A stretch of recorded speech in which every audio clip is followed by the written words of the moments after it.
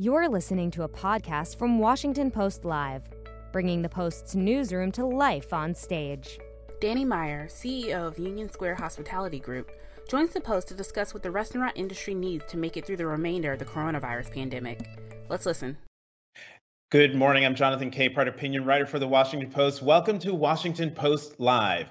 The coronavirus pandemic has hit many sectors of the economy very hard, particularly the restaurant industry.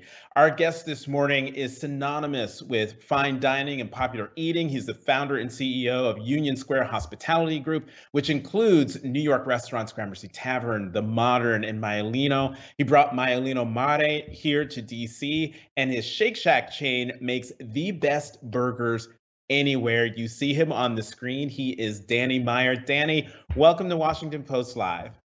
Thank you, Jonathan.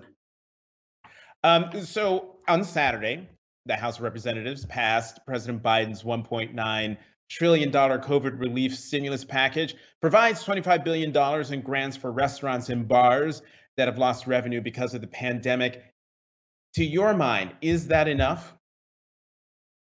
Well, we'll find out soon. It sure is a step in the right direction, Jonathan. The PPP program, which is to cover all small businesses, wasn't really cut out in the first place for restaurants because as a loan, the only way that it was a forgivable loan was if you hired back a certain number of your employees before a date by which you were not allowed to open your restaurants anyway. And so for those restaurants that took the loans, you now have even more debt than ever. What this latest act should do and will do is actually to fill the gap between what a restaurant's revenues were in 2019 and then when they fell right off the cliff in 2020. They'll also permit restaurants to pay back vendors. Why is that important? Because it's not just restaurants that have suffered through this, but it's restaurant suppliers who have as well. It'll also allow restaurants to pay back rent. And I would say that probably the greatest untold story of what it's going to take to restart the restaurant industry is what happens with your real estate, what happens with your lease. Restaurants have a boatload of obligations going back generally as far back as last March. And this act should help us get out of that as well. I'm glad you brought that up because I was wondering what else do restaurants need right now? And rent was one of those things that came to mind in terms of rent relief. Does the bill actually do anything in that regard?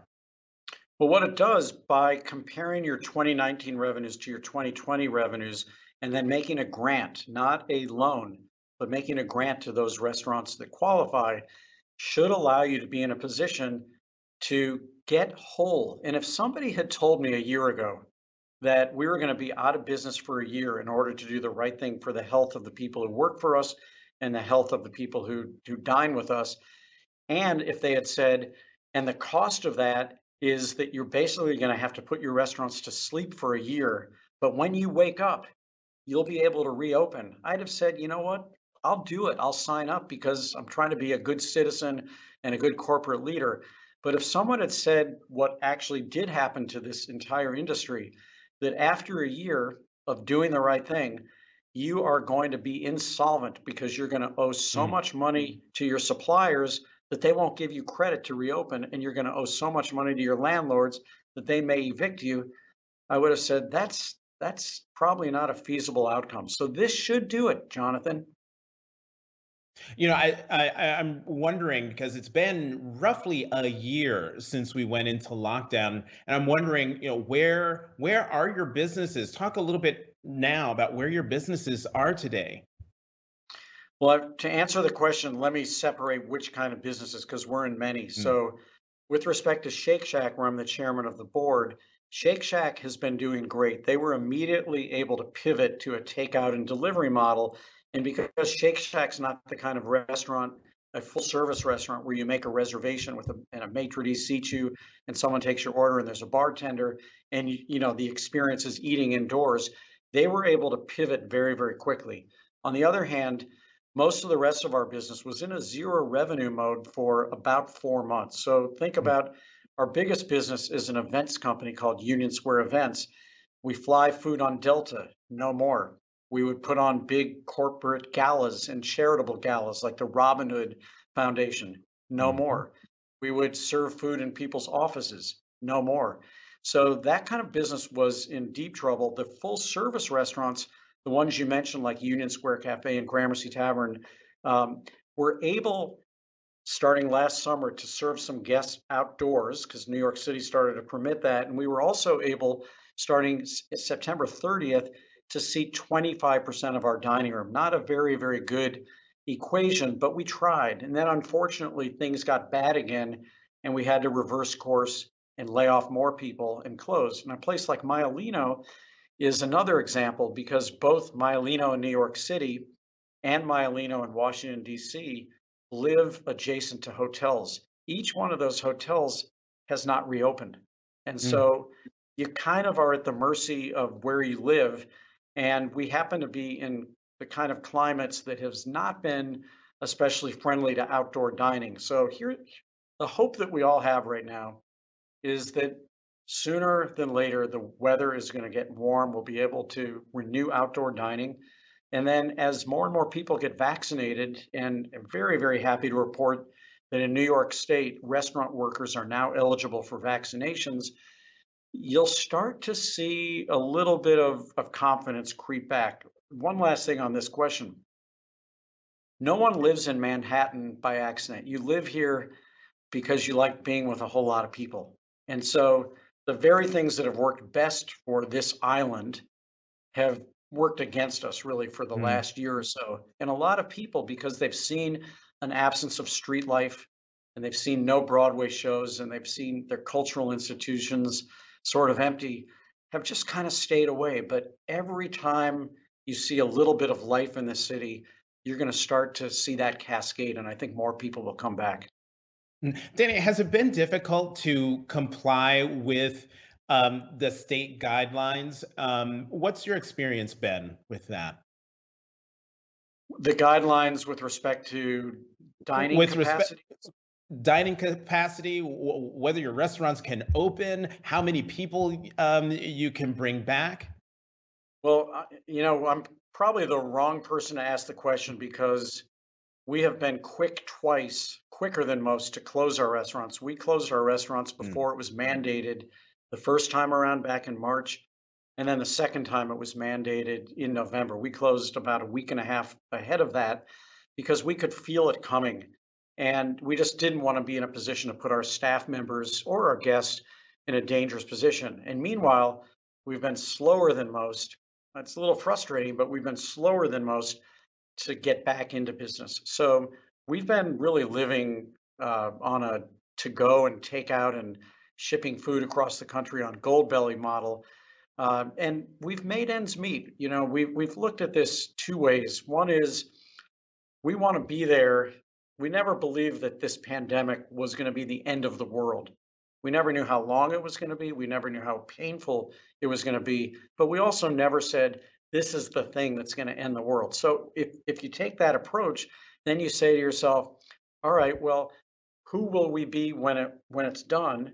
And how will we have changed our company in the meantime? Because if you just want to look at one positive here, we will never again in our careers have an opportunity, as one of my friends told me, to take our boat out of the water in dry dock for an entire year and inspect every inch of the underbelly and figure out how to make it more seaworthy when we put it back in. And so we've spent this year as constructively as we can saying, let's be solvent on the other end so we can get back to hiring a lot of people, as many people as we possibly can, and then make sure that the boat we put back in the water is a sounder boat that does business in a much better way.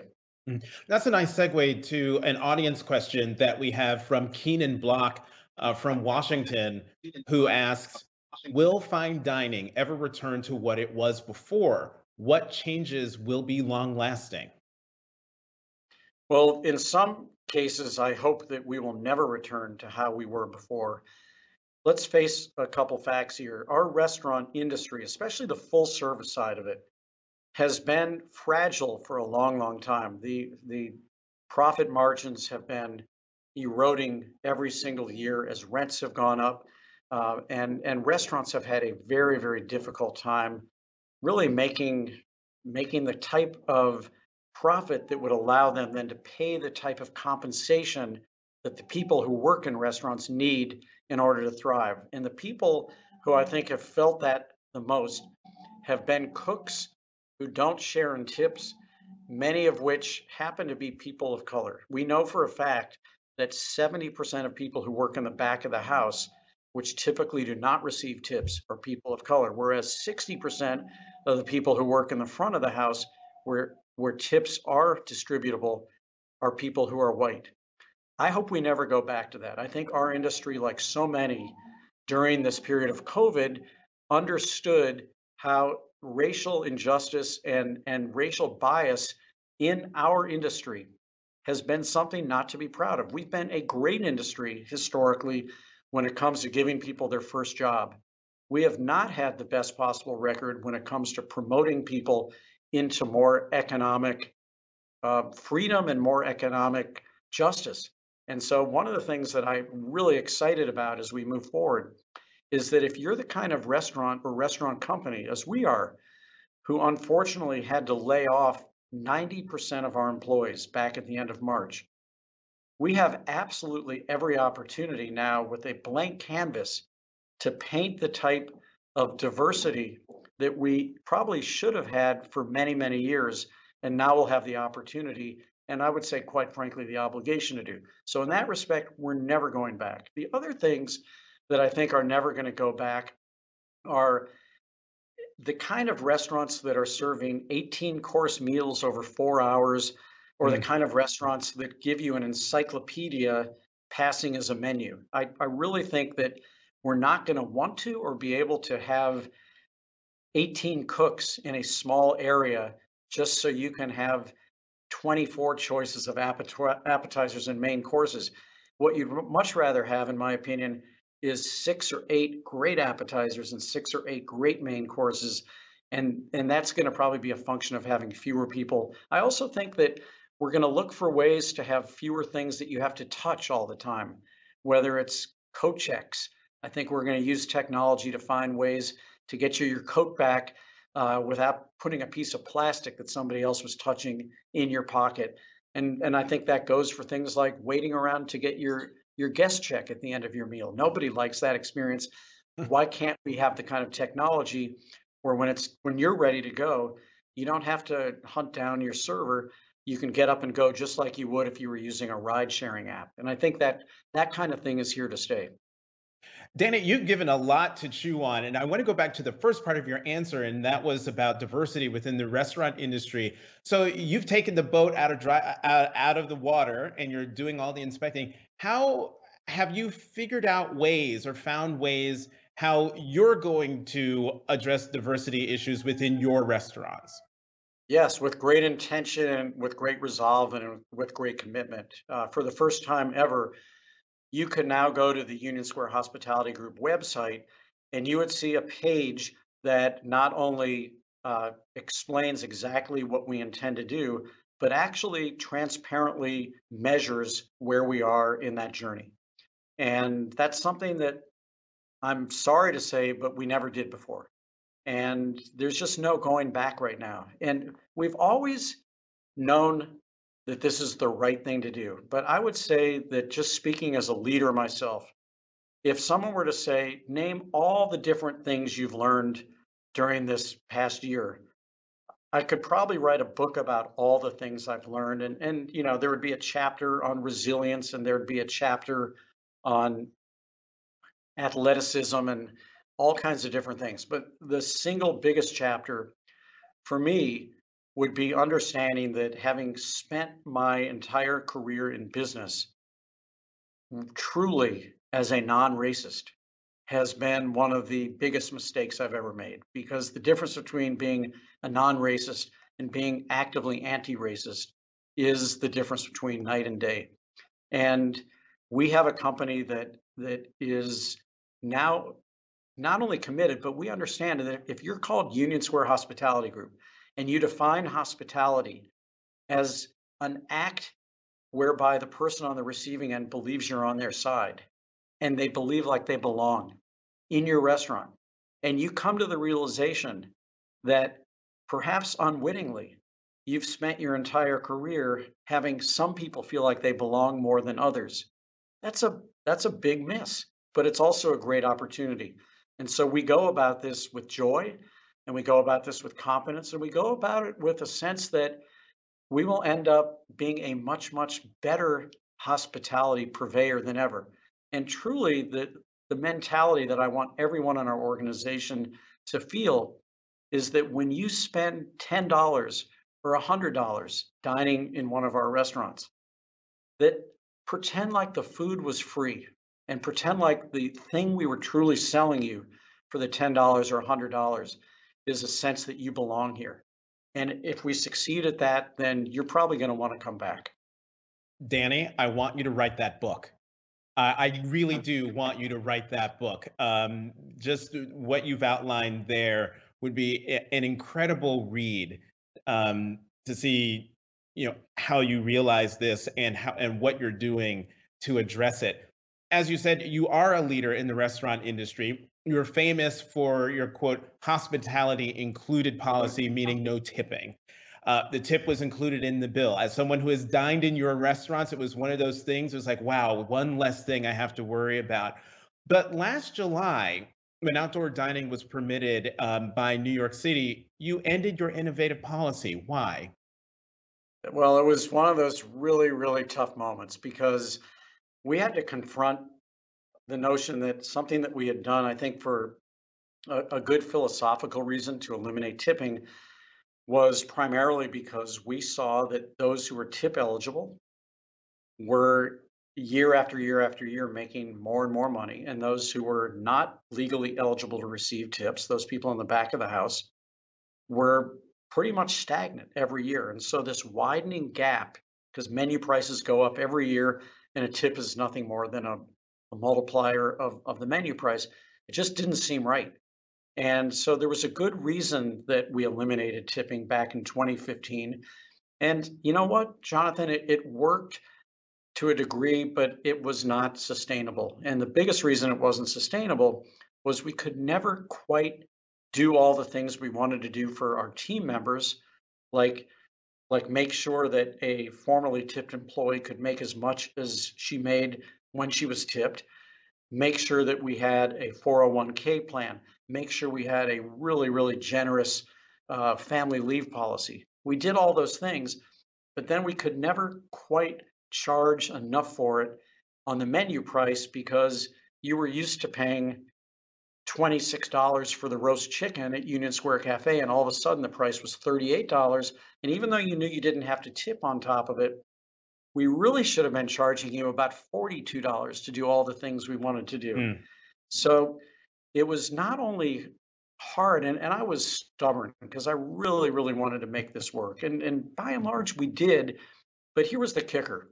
Last summer, when we first started opening for outdoor dining, New York City, which had so much PTSD and still does from everything that happened back in March and April of last year, when guests would come to our restaurants and sit outdoors, they wanted to be so generous and say thank you to the staff members who were putting themselves on the line to serve them. And after about 3 weeks of trying to convince our guests that they didn't, not only did they not need to say additional thank you because we were doing it already, but preventing them from saying thank you, and then turning around to our staff members and saying, you know, that $100 bill that someone put on the table, you're not really allowed to accept that. It felt like the very thing we were trying to do, which was take care of our team, wasn't happening. So the way we came to terms with acknowledging that even our well-intended hospitality included model might need to change was to say this: since it's still illegal in New York City, weirdly, crazily, doesn't make any sense. It's still illegal that you cannot share tips with everybody. Like how unfair is it that the person who cooked your food is not deemed to have done as much as the person who carried that bowl to your table? So what we decided to do in reinstating tips was we would also pay a portion of revenue every single night to everyone in the kitchen in the back of the house so that they would also do well when the restaurant did better. Um, you were always in favor of raising the minimum wage to $15 an hour. You're still supportive of that. I am, and I'm probably, probably an outlier to the rest of our industry because look, I totally get it. We've been crushed this past year. The whole industry, mom and pop restaurants have been crushed. But I look at it a little bit differently. I mean, we're all concerned about anything that could possibly take already very narrow margins as we try to get back on our feet and try to get back into business.